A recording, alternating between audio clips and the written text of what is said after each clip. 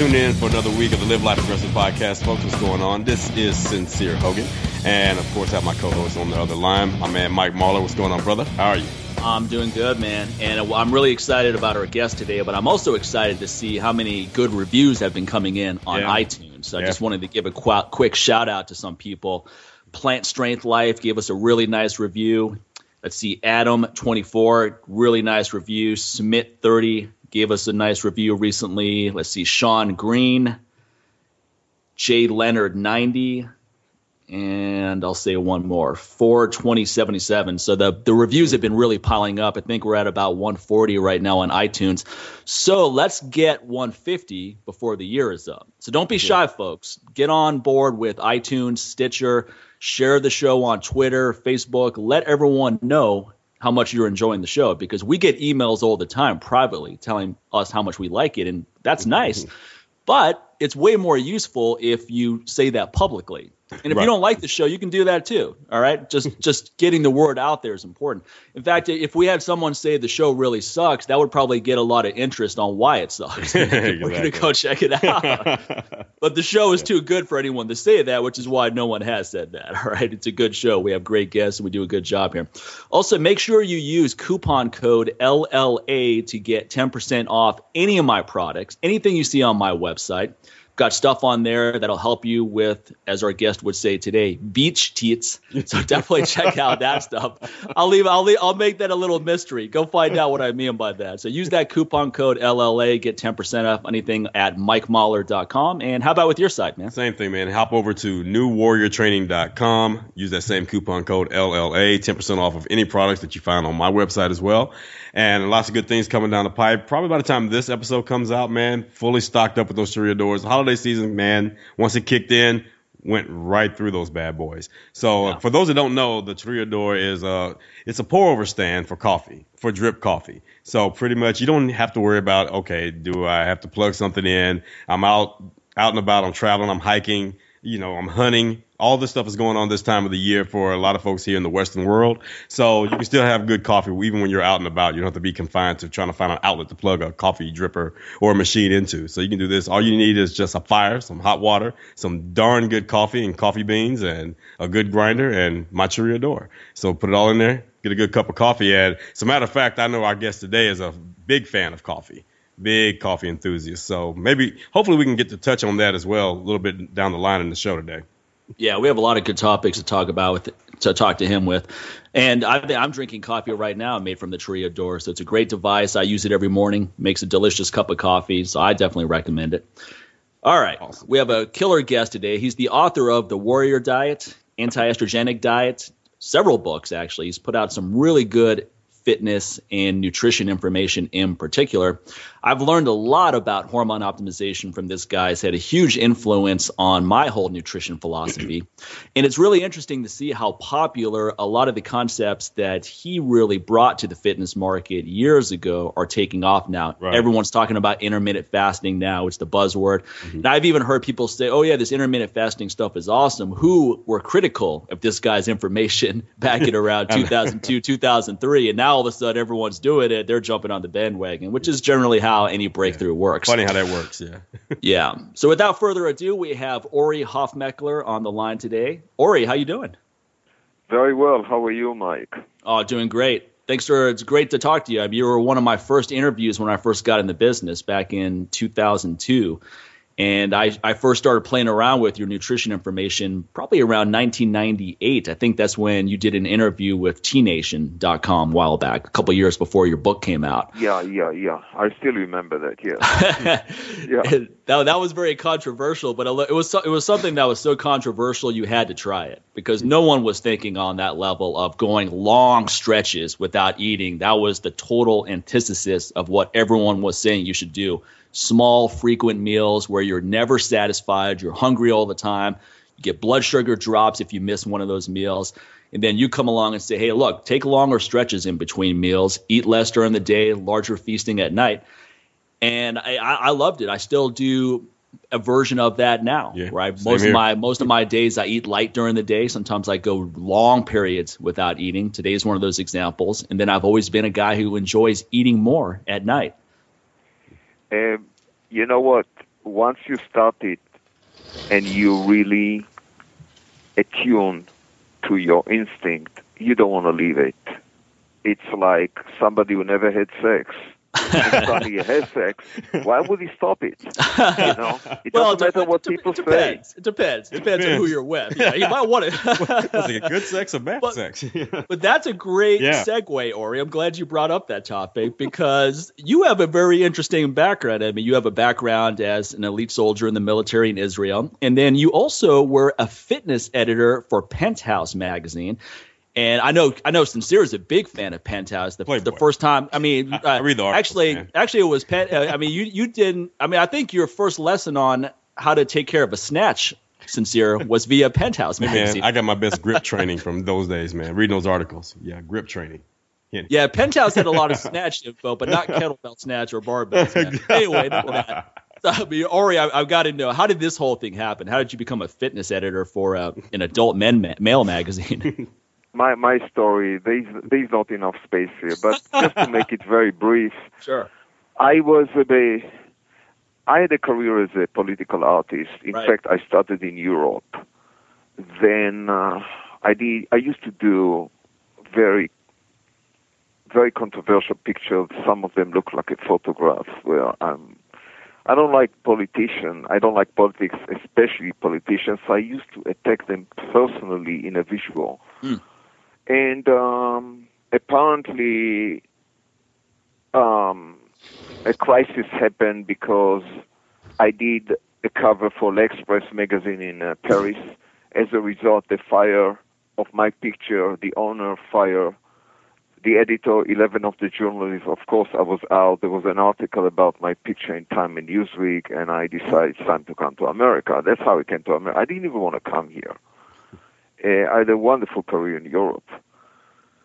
So when I came here with this kind of mind, the only magazine that could really benefit for this approach, extreme political visual approach, was Playboy and Penthouse. I actually started to work with Playboy. Mm. They also pay well. And then I moved into Penthouse. Penthouse in the 80s and Playboy, it's not what is now. Yeah. These used to be institutions. I don't know if you read Breakfast for Champion by Kurt Vonnegut. So there's a hero there. His name is Kilgore Trout. He's a genius. I'm not saying I'm a genius, but he's a genius. And he writes all these stories, but nobody want to publish it. So the only place he can publish it is what he called Men's Sophisticated Magazine. You know? Yeah. Men Magazine, they have a lot of pictures, they need some good text, so they pay you for that. Right. So I probably fell into this category. And overall, I graduated in 2 areas, in human sciences, biology, and I have a degree in art. So I made my career as an artist for about 20 years. I published a few books. I worked with virtually every major magazine in the world. But at a certain point, I lost my peripheral vision because of a hit injury in the army. And I decided to switch into another career. During this time, I started to edit the health column in Penthouse and launch a magazine. It's called Mind and Muscle Power. And at a certain point, in the year 2000, I decided to just leave all this media and sit down and write my Warrior Diet book. And from there on, here I'm now. How did the whole Warrior Diet book come into play? Did an editor approach you, or is it something you came up with? You decided you wanted to write a book? This is something that I follow for many years since the Army time. I realize that I function much better when I eat once a day. Right. And later on, when I did my own research, I found out, besides some kind of biological advantage to this eating cycle, that some great historian group of warriors like the Spartan, the Roman, and before that the ancient Greeks, methodically follow a very similar feeding cycle. the reason I call it the warrior diet, because these were all group of warriors. And there's a reason for that cycle. It keeps you very alert. It keeps you very focused, very functional, and very frugal. And throughout the day, if you follow this cycle, it's only now that a cutting-edge new research proved the amazing benefit of that kind of intermittent fasting.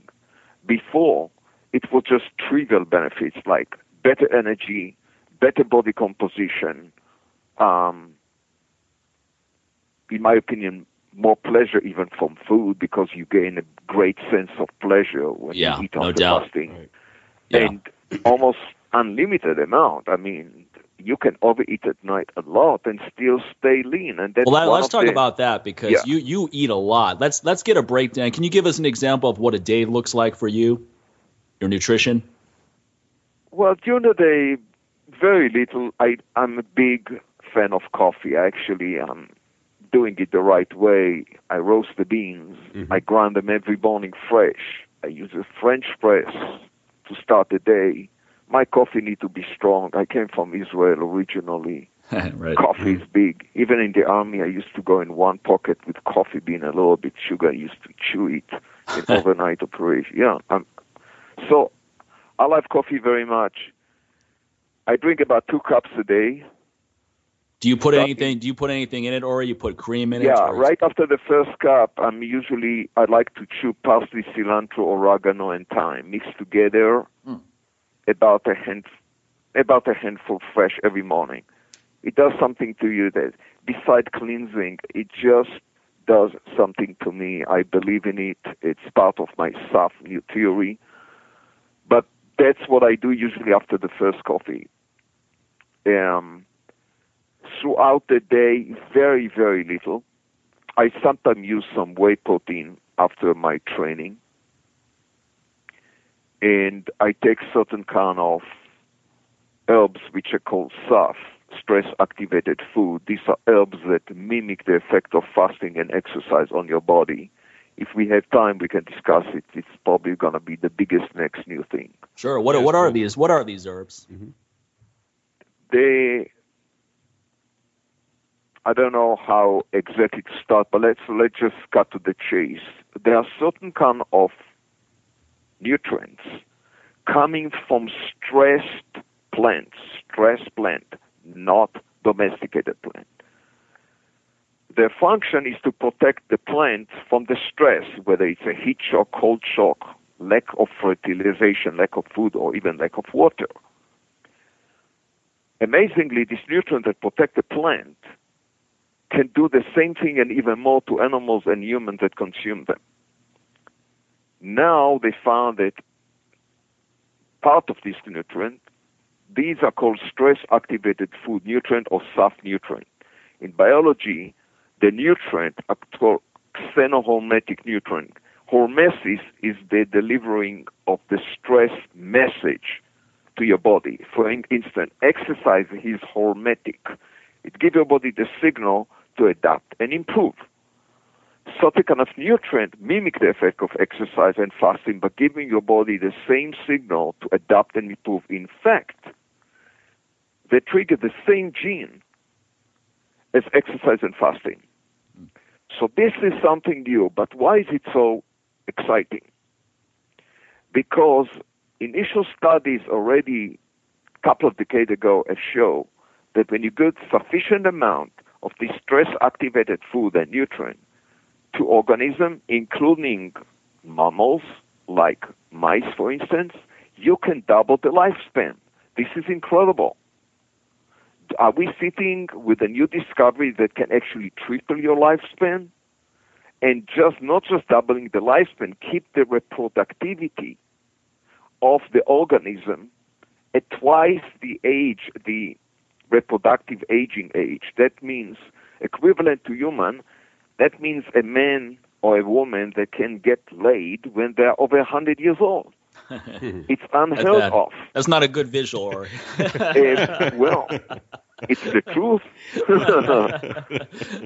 But, so I'm very intrigued with this science. Here's the issue. Virtually all these nutrients, virtually all of them, most of them are coming from plants. Right. Our diet today lost these nutrients. They hardly exist. Partly because they appear in areas that we don't eat anymore. Humans used to eat a primary human diet, which is barks, roots, rhizomes, right, pits, and peels that we don't use anymore. And because they're not part of the diet, we don't get the benefit. What keeps us relatively older and living longer than the cavemen is drugs and the convenience. But we are not. But this doesn't mean that we are in a better shape, because cavemen used to die young, Mike. Yeah. It is very important to understand. They die like young people, like from injury, infection, predation, fight or flight. Sure. They did not die from aging. We have a phenomenon that large part of the population today are dying from aging. It did not happen so much before. Yeah. So let's come back to the soft nutrient. We lost this nutrient in our food chain. My mission, and I truly believe in it, is to try to bring not just the nutrient back, the knowledge, the awareness of it. The human diet must change. It has to go now beyond intermittent fasting. Intermittent fasting is very important. You apply nutritional stress most of the day. You trigger exactly the same genes as exercise and fasting, of course. By adding this nutrient, you go find beyond that. Imagine yourself that the benefit of exercise start to percolate in your system 24 hours a day. It's something that human cannot even think. How would you get these nutrients in your diet? Well, we are sourcing. I was working a few years to source the one which are more important, the one that really mimic the effect of exercise and fasting. People can see much more information and science at defensenutrition.com. Okay. It's called SAFs, SAF, stress-activated food. The most notable ones are berberine. It's derived from the bark of certain trees. The armor cork tree is the most notable one. Resveratrol, which you know, it is a nutrient that appears in grapes. Interestingly enough, the more stressed the wine tree is, the grape tree is, the better grapes and high resveratrol will be inside. Resveratrol function is actually to protect also the plant from UV radiation, but it does the same thing and more in your body. Then there is salicin, another compound alkaloid that coming from the white willow. Salicin convert into salicylic acid. That's a very major stress response compound. There is curcumin in turmeric, very powerful. There are more. And you can find it, a green tea, polyphenol, some of them, epigallocatechin galat, is notable to mimic the effect of exercise in your body. The science is exciting. We are even doing studies now at the University of Washington with Professor Matt Kimberline on researching a new kind of stuff that could be extremely potent. But I don't know if you really want to go too deep into that. Here's Well, the man, thing that bothers me here. One question I have is all of these are available right now, right? So I could go to a health food store. I could buy any of those ingredients you just mentioned. That's the point. Not really. Well, that's what I want to bring up. How is what you're talking about different than what is available? This nutrient up to now has been regarded as simply healthy nutrient that could maybe keep you, quote, healthy. Right. There was no serious science behind it. Berberine actually was used against diarrhea or infection. It's only recently that scientists are discovering the amazing properties of this nutrient. So up to now, nobody bothered to extract. Yeah, insulin resistance as well, right? Glucose disposal, insulin resistance. Absolutely. I read one study which compared it to metformin in terms of effectiveness in glucose disposal and insulin sensitivity. Yeah. That's very true. When you look at what they do, they give you the same benefit of exercise. They increase your insulin sensitivity. Yeah. They have anti-obesity, anti-diabetic, anti-inflammatory, that's the most important effect. But most importantly, they inhibit the mechanism that age your body. They help delay, they signal your body to delay reproductive aging. It is a very, very interesting phenomenon. And now, furthermore, when you combine them together, they work much better than each of them alone. But look at this phenomena. Why is it that we did not, human today, or our society was not aware of that? There was some evidence to that before. Because if you really understand the concept of SAF, or hormesis, or xenohormesis, our diet, typical diet, must change. It's not good enough to have this good nutrient percolating in your system. You've got to remove anti-hormetic nutrients out. And the three most adverse anti-hormetic nutrients, I listen to that, are sugar, meat, and bad saturated fat coming from lard, like from animal fat. Sugar, meat, and animal fat are the worst anti-hormetic compound. Our diet today shifted from a largely vegetarian diet into a mostly carnivorous diet. Yeah. As a result, we gave up a lot of benefit that the early human diet did have. So they still argue, some people compare the paleo diet with the warrior diet. They say it's the same because the paleo, switched to intermittent fasting in 2002. Right. Paleo is very meat heavy though, right? So it's a little very bit heavy much different. It's basically most paleo people I know. I mean, they say, oh yeah, I eat vegetables too, but most of the time it's just 90% meat on a plate and that's it. Yeah, they somehow fall to the trap of believing that humans evolved to be meat eaters. But more and more evidence show that we were more gatherers than hunters. Now, do you recommend just reducing meat, or what? Do you eat meat in your diet? In my opinion, a limit. Drop the meat today. Just drop the meat. It is just an adverse. All animal products, that doesn't fit us at all. Yeah, so fish, eggs, dairy. What about seafood? What about those? Yeah, because I know you're a fan of some of those foods. You can eat dairy and eggs or any kind of animal food that does not involve killing. All that say there is a research that actually shows the positive effect of eating wild catch marine food, but that by itself is a different story. Right. Meat or mammal, eating mammal, we do not fit that biology. We're in the end of the line of all the predators. We don't even have enzymes that convert D protein that usually appears in a kill into L protein. Other predators, like if you have dogs and cats, they do it. So look at this interesting phenomenon. I think you have a dog, right, Mike? Yes, several. Yes, okay. When you take a dog out, didn't you see that the dog constantly like to eat grass, chew bark, and sometimes even chew on the soil itself? It's like a phenomenon. They like to eat crap. They like to eat crap too. So I don't know if I would trust their instinct. Yeah. Well, I don't know. My dogs don't.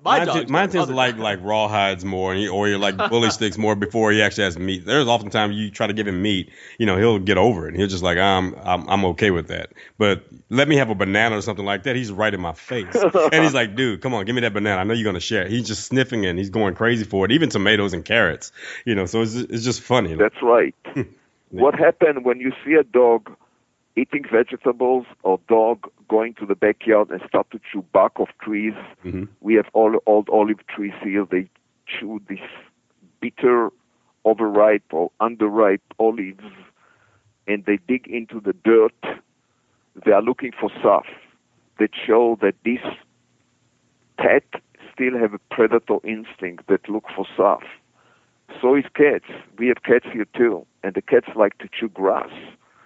Why would a predator like to chew grass? They are looking for this soft nutrient. Mm-hmm. But we humans today, we lost the instinct. We're constantly craving for the cake, the cookies, the goddamn sweet stuff that screw us up completely. Yeah. Mm-hmm. We are not craving anymore for the wild stuff, the good stuff that can make us live long in great quality of life. Why do you think that is? I think that what happened is that bad habit lead to loss of instincts.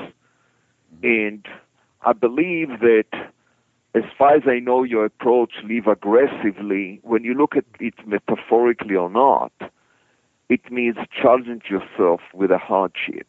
Right. Definitely. The challenge itself, the stress itself, is not just beneficial, is essential.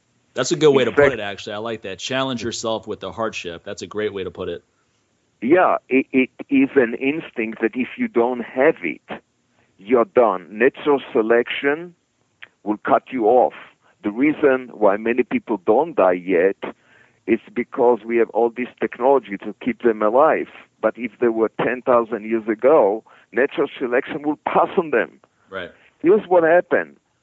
All the fitness world is still based on people standing in front of the mirror, pumping muscle, then going and eating the meat to build even more muscle and thinking that they are getting stronger. From biological point of view, this is meaningless. Meaningless.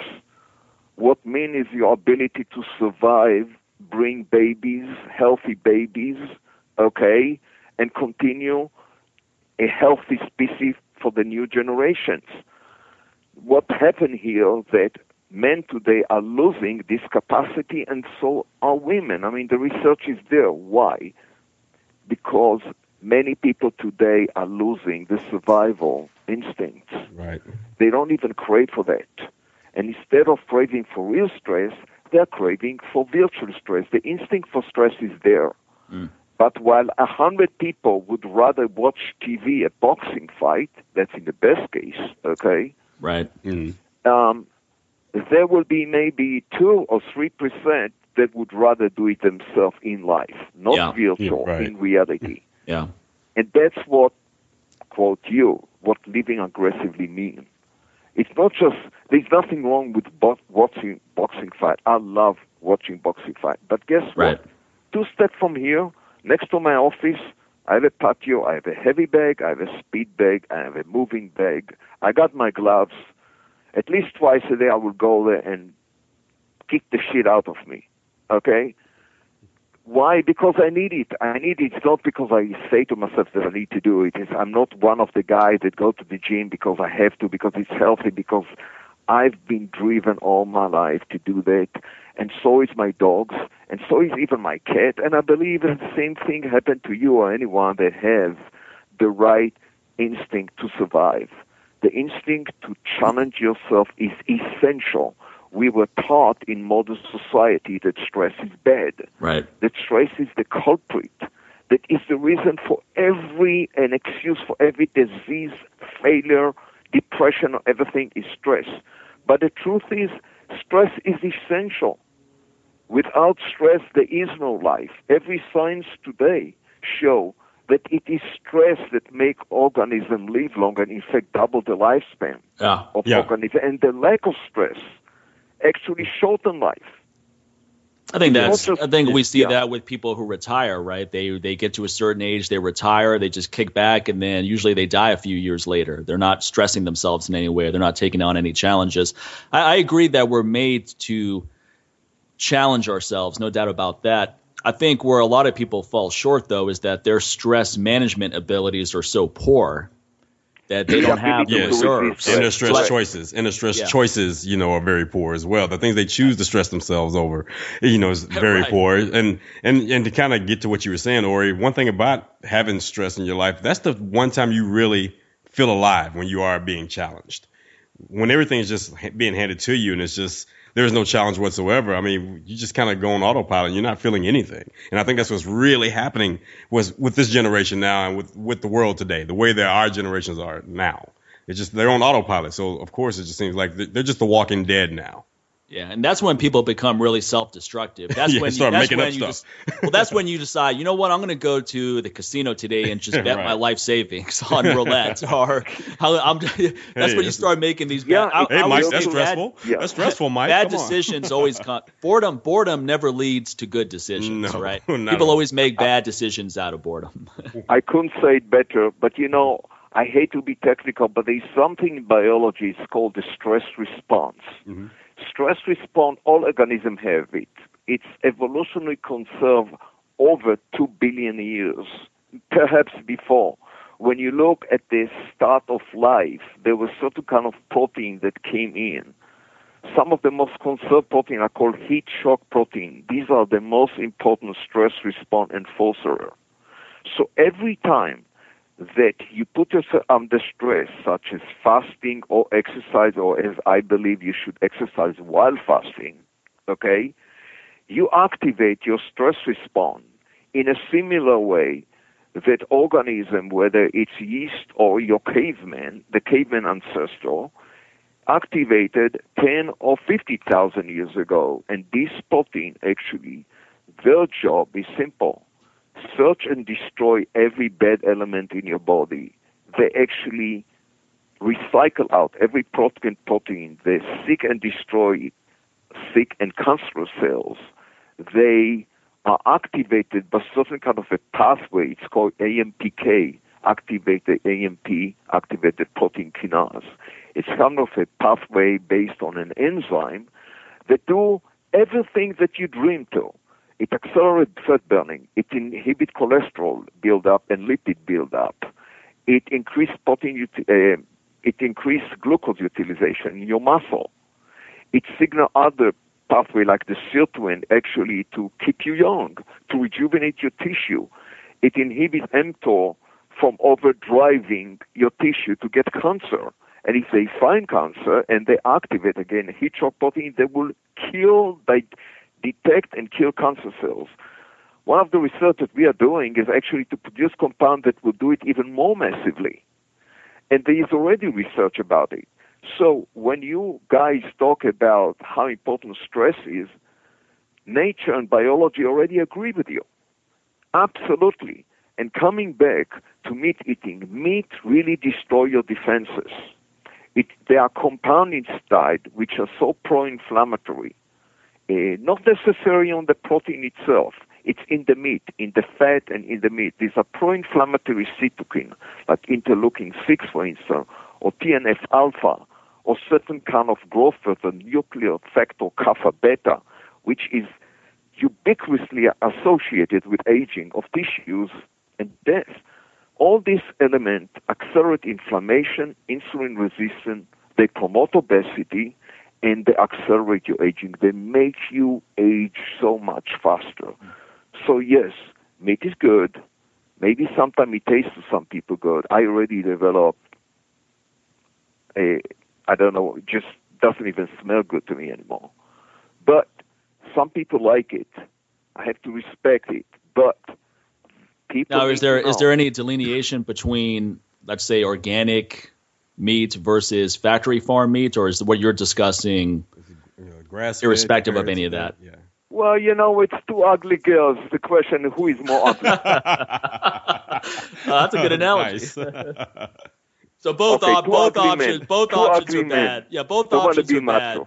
Both options are bad. One's worse than the other, basically. Yeah, two douche men. Okay, douchebags. Who is worse than the other? It's really. Just drop it, in my opinion. You gotta love Ori's accent, man. Douche. I remember we were talking about some guy we don't like, and Ori's like, Mike, it's simple. He's a beach. Which is far worse than being a beach. Somebody know what they need to do. So, Ori, let me ask you this, because of course, with all of a sudden, like Mike was saying earlier, that you have some people now who they're singing the praises of intermittent fasting, who were the same ones over a decade ago arguing with you. They were saying like, okay, this is not right. Where is this coming from? Okay, it's a lot of misconceptions out there of what exactly the warrior diet. As soon as someone just misses a meal that day, they say they're on the warrior diet. So can you just kind of put it out there, since you're the one who really made this popular? Explain what the warrior diet truly is. Well, the one time a day has a virtue by itself. There are so many kind of intermittent fasts. Anyone who want to come and make his mark, come with a genius quote idea about intermittent fasting. Hey, some of them eat 3 meals a day and they still call it intermittent fasting. That means I'm fasting between the meals.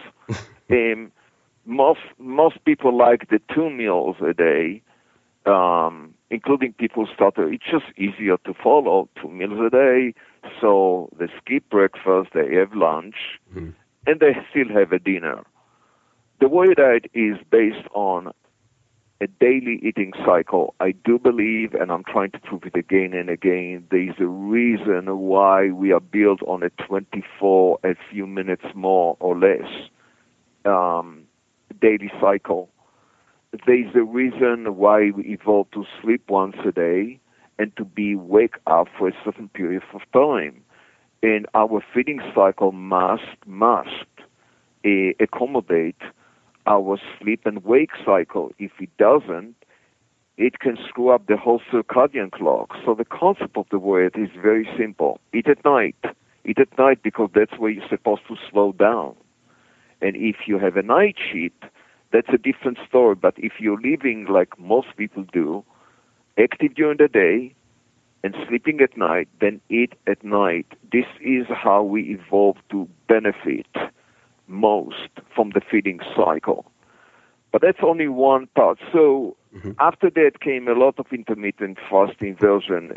Just name it. If you sit in front of a computer will give you variation of different kind of meal frequencies. So it will help you innovate another form of intermittent. Eat every day. Eat every other day. Eat twice a day. Eat every 3 days, and then overeat another 2 days. All these kind of theories simply, in my opinion, don't work. First of all, I'm trying to prove again and again that the whole idea of cheat days is a dietary heresy. Yeah, exactly. It's a big mistake on multiple fronts. I mean, just mentally, it's basically, okay, I'm not going to be happy Monday through Friday, but Saturday comes along and now I can eat a bunch of junk. But the real question is, why do you even want to eat that junk? Well, here's my example. Question. My example I always point out to any client that says that. I say, well, I can have a cheat day. I say, look, what if your spouse had a cheat day? What if she dealt with you? Exactly. What if she dealt with you for 6 days, 6.5 days straight, and then Saturday morning she gets to have her side piece, buff, little pool boy, just for 1 day, just for 1 hour? Well, it depends on whether the 3,000-mile rule is being applied. If it's happening 3,000 miles from where you live, then that's kind of a gray area. But if it's in your locality, then yeah. Okay, that sounds like one of my friends, Mike. From, Mike. See, that sounds like one of my friends who's a vegetarian until they're on the road. Yeah. You can see where it's coming from. Here you are in the extreme part of society, coming with your theory about live aggressively. I'm coming with a theory about the warrior approach that actually is much more Spartan than modern human today. But most people love to live in denial. They want to watch Oprah Winfrey and all these kind of people and girls that she brings there with some kind of nutritionist that went through a course. Eat in moderation, count your calories, etc., etc. And every time that you need to go into a diet, we'll compensate you with the cheat days. Right. Poor you.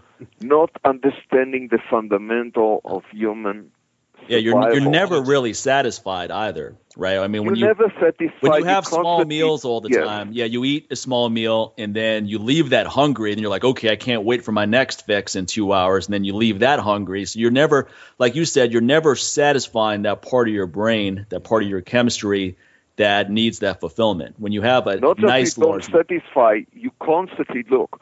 There's something which is called in plants, humans, animal. It's called a threshold time of activation of a good thing. For instance, if you want to ever prevent getting dementia or Alzheimer's or Parkinson, your brain constantly needs to be protected. There is no place to putting a 24 hours abuse on your brain. This will start to contribute to aging of your brain regardless to how many good days you have. Mike, You can have the best diet and training. If I come and I stick a knife into your body in the wrong place, one time you're dead, okay? So the cheat days is like sticking a knife. It gives the body the wrong message. It confuses the body. When you activate the right pathway, stress response pathway, it builds out into a momentum that the body really transforms. The body gets a signal, I do not want to age. I'm going to repair myself. I'm going to kill all the weak elements, all the sick cells, and rejuvenate and build. Stem cells are released. Growth factors are released to the brain to rejuvenate. Every time you have a cheat day, it's a setback of ages. Yeah. All these great achievements and gains are being shattered. But we live in a society, the technical biology or the science is way too much, way too sophisticated. It's much better to watch The View or Oprah and see all the simpleton talk about all these simple theories about health. We've got to be much more sophisticated than that. But, I hate to be sound like this. And this is not something, this is something that goes beyond race or the color of the skin or everything. Look, nature still have the survival of the fittest rule out there. Yeah, we live in denial. We go to the supermarket, we see this uncle, Aunt Jemima, and, Quaker Oats and all the cereal, and everybody is happy and smiling. But out there, there is a nature which used to cut out species and even extinct though they do not fit. Right. Are we becoming some of them? Are we becoming some of them? And that's a very good question, and I'm not just literally. Look at what happened to the honeybees. I mean, this is something that will give when a miner go down to the mine and they take the canary with them and the canary is dead, the miner is get the hell out of there, because they know that something is very wrong. There's not enough oxygen. It's a traditional. Well, we are losing now the honeybees. It's like the canary for the miners. And the reason why, and everybody, we don't know. We are searching why the honeybees are lost. I'll tell you why.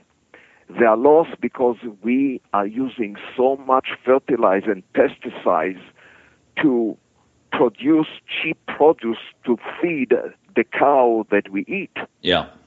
That we are destroying all natural fields and all natural environment, and the honeybees were evolved over hundreds of thousands of years to go and more than that, to go and enjoy the nectar and pollen of wildflowers.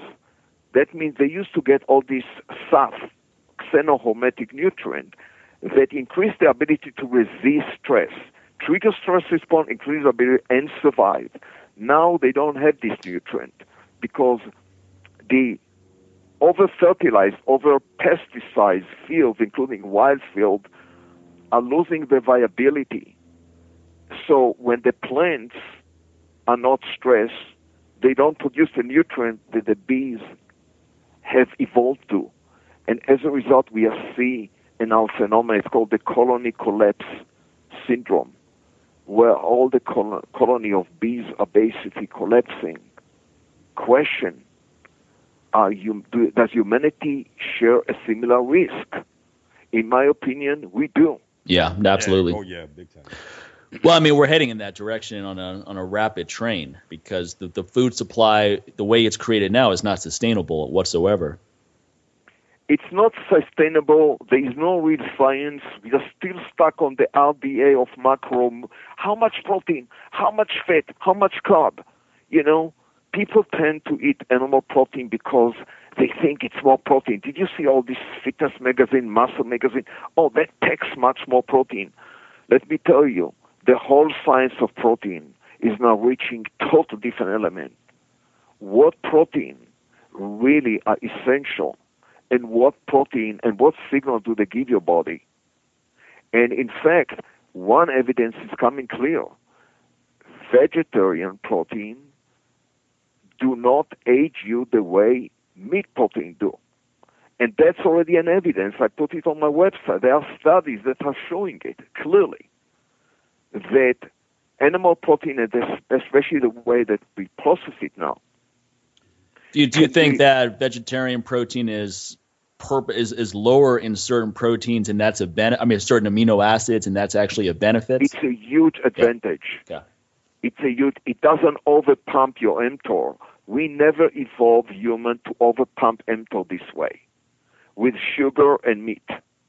We never evolved to do that. And as a result, people can do whatever they want to build muscle, but at the same time, they don't know that the body is aging. Well, Mike, we can talk about a lot of things. I really think that mainstream fitness must change. Concept like carb loading, for instance. Yeah. That's one of the most adverse things you can do to your body. Right. They would say, glycogen loading, I'm going to burn it. Yeah, you're doing the right thing, you're burning it. But step by step, you are going to destroy your insulin by doing it if you keep doing it routinely. Yeah.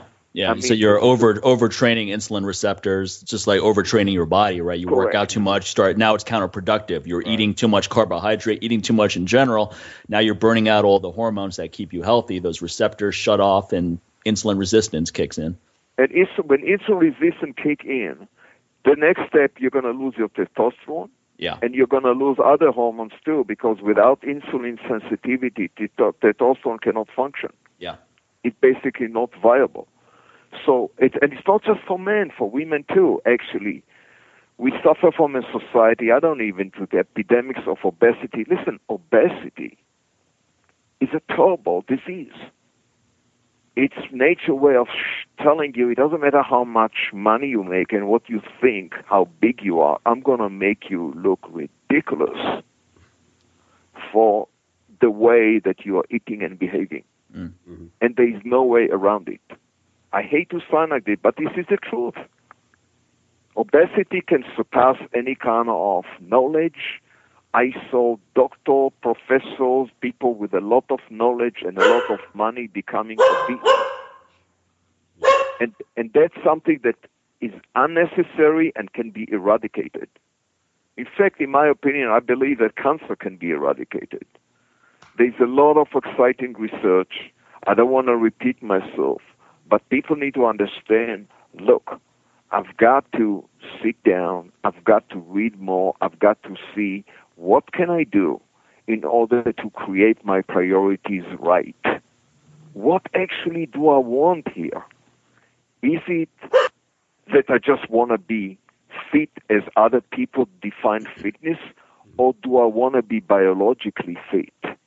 That means better fit to survive, lean, mean, functional, intelligent, hey, genius, why not? Right. What do I want to be out of myself? That is the key question. And how long do I want to be here? How long do I want to live? Do I really want to live long? And if I do, what can I do? Well, let's bring that to what your diet philosophies, because how does the warrior diet help someone who has had fat loss challenges for a long time? Exactly. They've tried a lot of diets. They're not losing weight. How does the warrior diet help that? The warrior diet trigger these fat-burning pathways. I just mentioned the key one is AMPK, but there are others, sirtuin, there is NRF2. I mean, these are all pathways that switch your body from storage into burning. That's only on the fat loss area. They're also anti-inflammatory. They delay your aging. They're doing multiply benefit. But one of the most notable one is the efficiency upon which the body burns fat. In fact, the body switch into fat burning, into oxidation of fatty acid rather than storing it. So the warrior diet, I think, was the first diet that forced your body to get these hormones and pathways dominating your metabolism for most of the day. From the time that you wake up until your evening meal, your body switch into this survival mode simply by minimizing eating.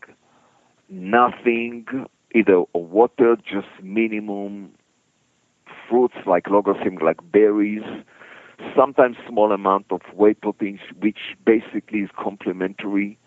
You can have coffee, you can have tea. These are all soft, stress-activated food, by the way. And you basically virtually fasting until the evening. That by itself has a value that did not exist before. Then when you're coming to eat at night, and I'm trying to be simple, your glycogen reserve are empty. Yeah. In fact, you already exercise during the day. I rather recommend people to exercise during the day and not at night.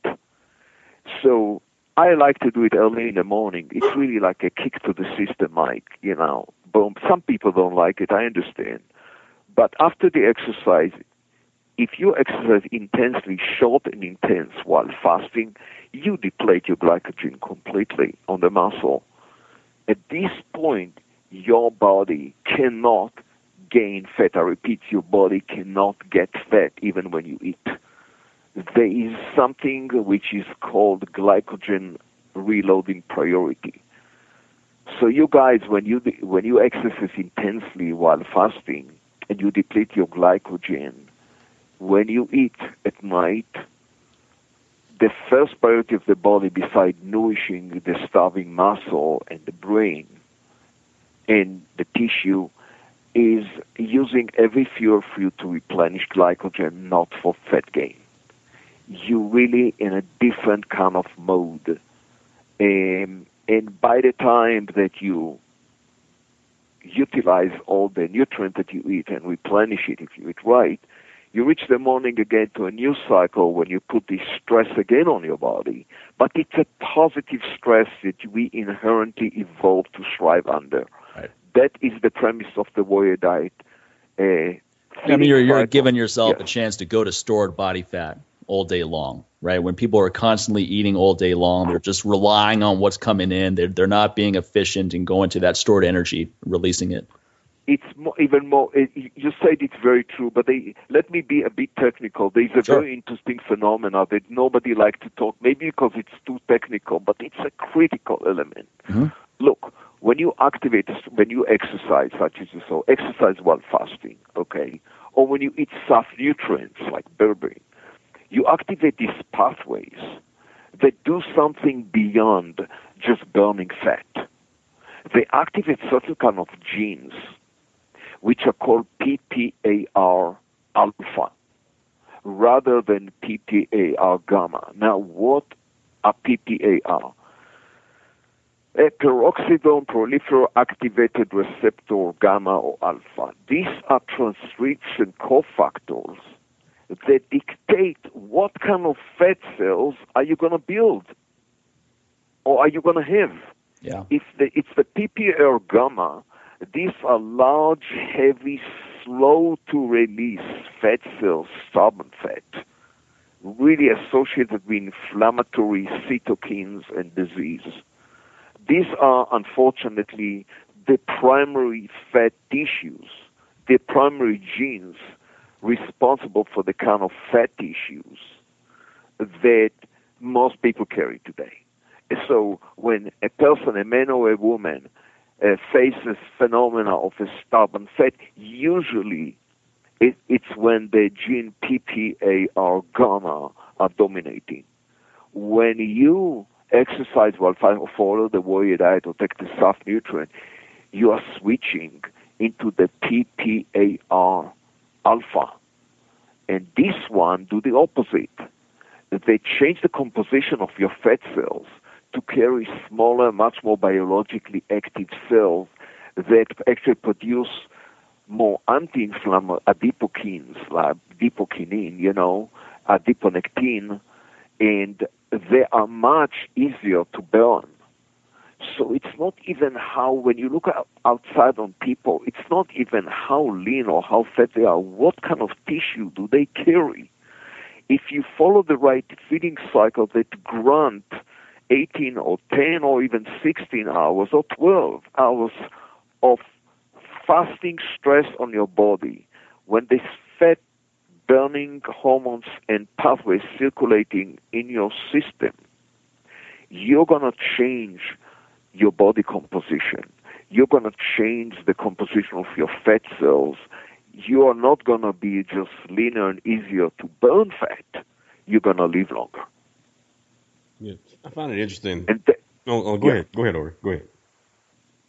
That's one of the advantages. And it doesn't have to be just the way that to say, just beat the shit out of yourself. Don't let yourself off the hooks. Count to calories, it's just not enough. You know, recently, there was a research done, of course it never reached mainstream, on extreme fasting, very similar to the warrior diet, like extreme people, total water fasting and hardship and exercise. Actually, it was done on mice. It's easier to control them. And what they found that what they call extreme fasting yield much more longevity benefits than moderate fasting. And that's something that triggered, because when I look deeply into this recent research, the key element was the glycogen emptying. Look, what we were taught that energy is what keeps life. Energy, we need to load energy. What gives you an energy business today is multi-billion-dollar industry of energy products that show stimulant and sugar to your system. Energy, we need energy to live. Guess what? Biologically, the opposite is the truth. It's the depletion of energy. It's energy deficiency, energy deficit that trigger your stress response and make you thrive, not the energy loading. It's exactly the opposite. Now, Mike, when you look at this by itself can totally shatter modern food industry. Totally. Because virtually every cereal and snack and everything is into loading your body with energy. Every sport nutrition drink is about energy loading. Yeah. Everything is about loading and loading, whether you call it this or not. Well, it's kind of a laughable concept, too, in the sense that a lot of times people will do a hard workout, right? And then this is someone who's really overweight. And then immediately after that workout, they have this post-workout shake loaded with 60 grams of sugar. Yes. And this is someone, you didn't even burn 60 grams of sugar during that workout, but that point aside, you have enough stored body fat to give you everything you need to recover from that workout in terms of energy, as you said. So why do you need to load yourself up with more energy when you already have excess energy? Well, on top of that, Mike, they're also it's so easy to believe the people who brainwash you to buy the product. It's also good. It's so easy just to show in something, you know. It's much harder to release energy and deplete energy than load energy. But coming again, if you have the instinct for hardship, if you know the benefit that it gives you, you know, some of these... Well, I think the problem is everyone wants to avoid hardship, right? That's why motivational seminars are so successful, because people want to go to these things and find some secret to avoid having to work hard to achieve what they want. Because they found cheap substitute, but you know, nature compensates you for the hardship with amazing sense of pleasure. Yeah. For instance, the endorphin high that you get from intense exercise, there's no substitute. In fact, it can become addictive. Interestingly enough, you know, I don't know if you're aware, you know that alcohol in small amount cause stress response the same like exercise and very similar benefits. Like a lot of people will be happy to. How small are we talking? Somebody's taking a shot right now. One step. Alcohol with no sugar, a shot of vodka, or a small glass of red wine will give you xenohormonic benefit by simply doing something that exercise do to you, or unsaturated fat too. They increase the fluidity of your cell membrane. They make your brain vibrate differently. And of course, it gives you a great sense of pleasure as membrane domain becoming more fluid. You're becoming much more sensitive to endorphin. You can really get a high, you know. But when you overdo things, all that said, there are two kinds of stress. The stress that we evolved to benefit is always intermittent. intermittent fasting, intermittent exercise. It's interval of applied stress. Chronic stress can do the opposite. It can shatter your defenses. In fact, it can make your body give up.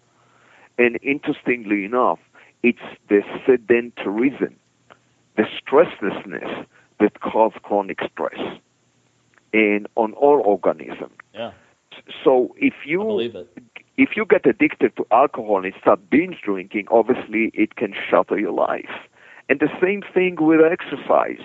If the endorphin high become addictive and a subject by itself, and you decided to obsessively, let's say, run 20 miles a day. Well, that happens to a lot of people in our community, right? Because they're not happy in most areas of their life except the high they get from training, and now that becomes the new drug. They're working out 3 times a day. They got 5 gym memberships. Your whole day revolves around. It's just glorified distractions. Yeah, exactly. Because once they finish working out, I work out 2 hours in the gym every day. Why? What are you running from? What is it that happens outside the gym that keeps you in that gym in the first place? Because honestly, I don't want to be in the gym for 2 hours smelling feet and socks and everything for that amount of time. Why do you need to be in there for that long? What are you doing there? I couldn't last 2 hours doing my workouts if I wanted to because they're hard. So why would I? If you're even there for 2 hours, you're not being productive. It reminds me of this interview I read with Michael Chiklis, the guy who played the lead in The Shield, right? Yeah. So he played Vic Mackey. And then I remember reading an interview with him where he talked about how he got in shape for the role. And he said, look, I worked out 4 hours a day every day to get in shape. He didn't look very good in The Shield. He wasn't even remotely lean or anything in The Shield, right? He was still pretty pudgy. I go, so assuming that's true, which I don't believe, your results don't exactly speak volumes of the benefits of that strategy. Look, dude, the only time his body looked like it was in the gym for 4 hours is when he was in Fantastic Four, but that was CGI. Exactly. That wasn't him. Okay. It's very interesting because, when you look at the research it's the statistics on long-distance runners, they have a very short life. Yeah, absolutely. They don't live long. They don't age well. They don't live long. They suffer from infection disease. They can even die for heart disease. Yeah, it's not remotely healthy. That's got to be the most disheartening part of that is you're putting in all of that work, and now you're less healthy. Right. Yeah, what is the point? So... we need to understand the balance of things, but you can see it on predators. I don't know if you ever watch cheetahs, for instance, or even lions when they hunt.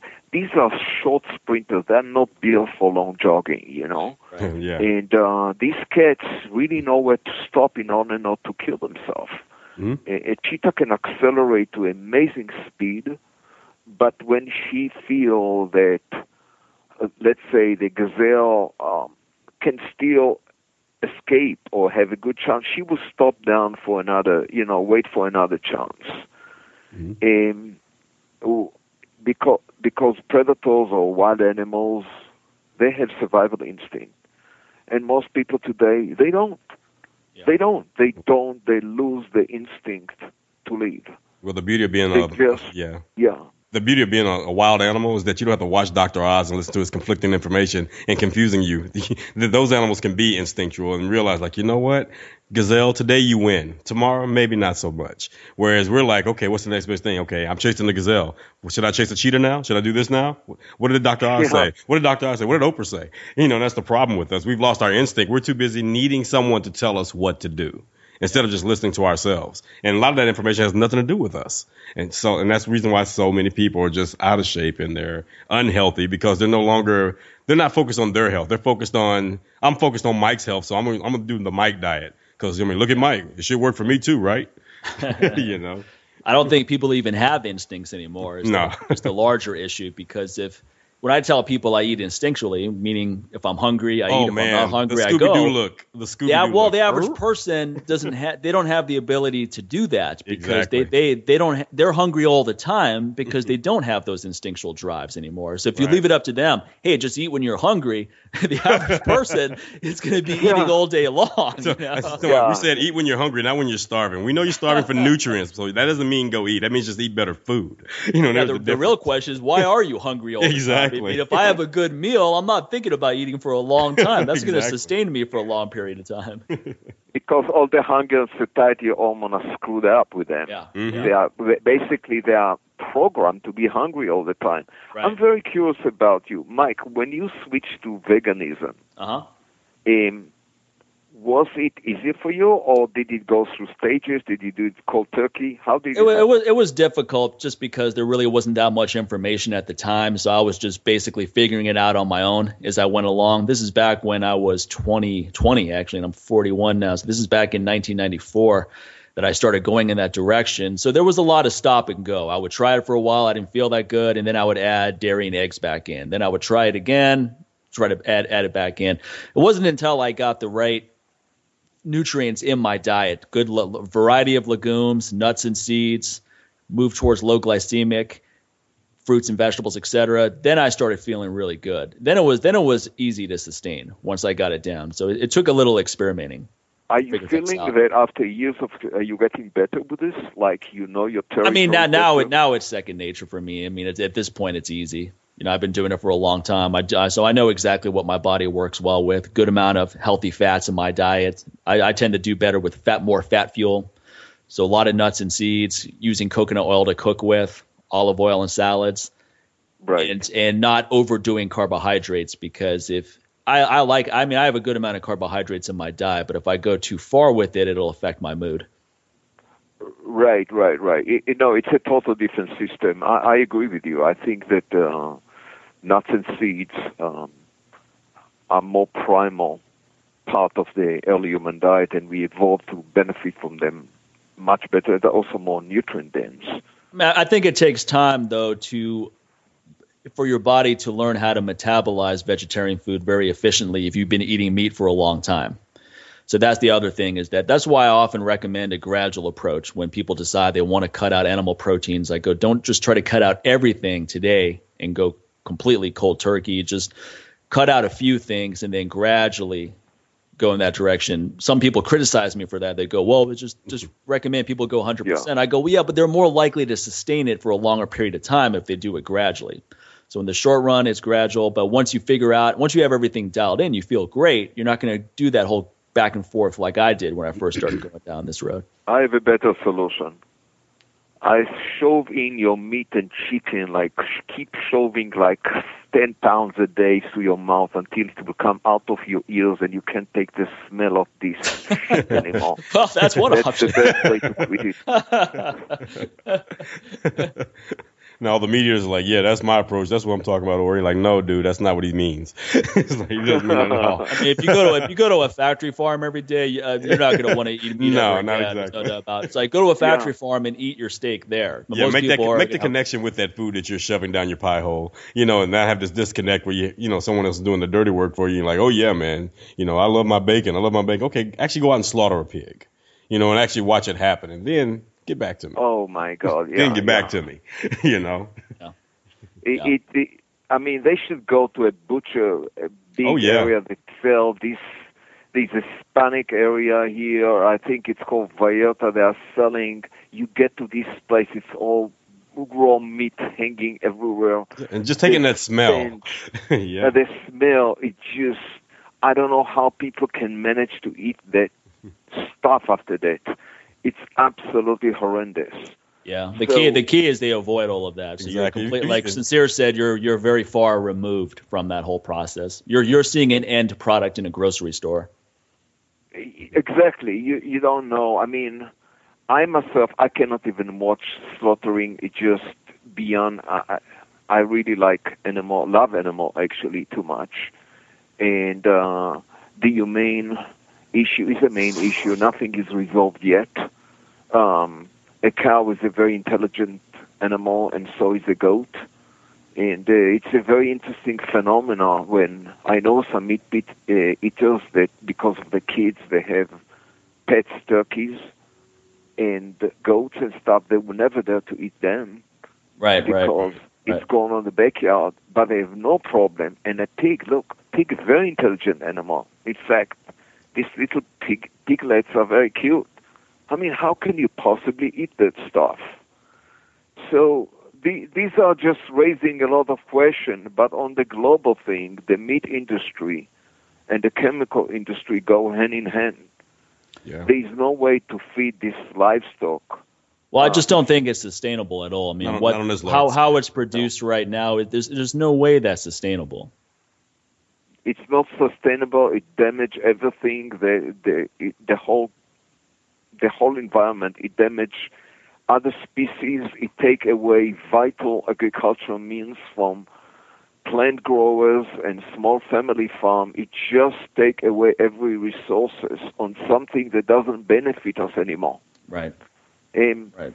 Some paleo people say that we evolved for meat and wild games, and then I saw in 20 minutes another stupid scene about people, we don't like the cruelty of factory farm or meat, so we're going to go and hunt and kill it ourselves and eat what we kill. Well, I mean, even if they do that, they're not doing that for every meal, right? I mean, the average person not if they live in the city. Okay. Yeah, if you live in Montana or something, maybe. But if you're living in the heart of Houston, Texas, then I'm not believing you do. It's not. It's a novelty at that point. Yeah, that's something that's done in addition. Well, I tell you what it reminds me. Sorry for the example. I don't know. I'm very angry. It's like somebody who say, I'm not going to go to whore houses anymore. I'm going to out there in the street and I'll try to hunt myself a woman who is, it is just wrong. It's wrong everywhere. And the fact that hunting is huge in this country. I think at a certain point, some people may start to listen, that it's go far beyond, not just the whole economy and global warming and everything. It's coming to your own backyard. And this is really a warning. You don't benefit at all, beside the cruelty issue, you don't benefit at all by eating mammals. Definitely not today. Eating fish is a different story. I don't want to come to it now. The whole story, yes. You're not eating fish, are you, Mike? No, I haven't eaten fish, eggs, or dairy for a long time. Wow, I have to admire that. Are you craving sometime for animal food? No, I haven't. I was never a big meat eater anyway, even before I became a vegetarian. My mother's a lifelong vegetarian, so I had her as an example. I was never really someone who craved meat at every meal. In fact, a lot of times I skipped it. So it wasn't when I learned about the whole concept, it wasn't really something that was so alien to me. What about dairy? Dairy I never cared for. I never liked milk as a kid. Never really liked yogurt that much. No. In fact, I always hated it. I always hated that part of the meal. It's like, let me get this over with quickly. So that was it. I kept dairy in just because I felt like I needed to, as a fitness person back then. Just for what I thought I needed, whatever the constituents that were in some animal proteins I felt I needed at that time, just because I was influenced by others. But once I transitioned all that stuff out like now, I don't crave any of that stuff at all, not at all. If anything, it's more of the opposite. Like the smell of meat is a deterrent to me. It doesn't make me crave that. If anything, it makes me not want to be around it. Interesting. Well, I guess everybody is different. I mean, I came from a place that dairy is great.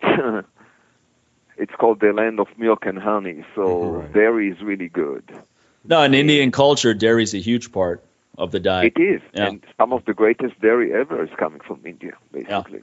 Yeah. So, but everybody is different. I mean, you need to listen to your body. There's no question about it. Yeah, absolutely. That's why I don't try to tell people what exactly is going to be the optimal diet for them. I know what works well for me. Like Sincere said, you have to figure out what works well for you. Absolutely.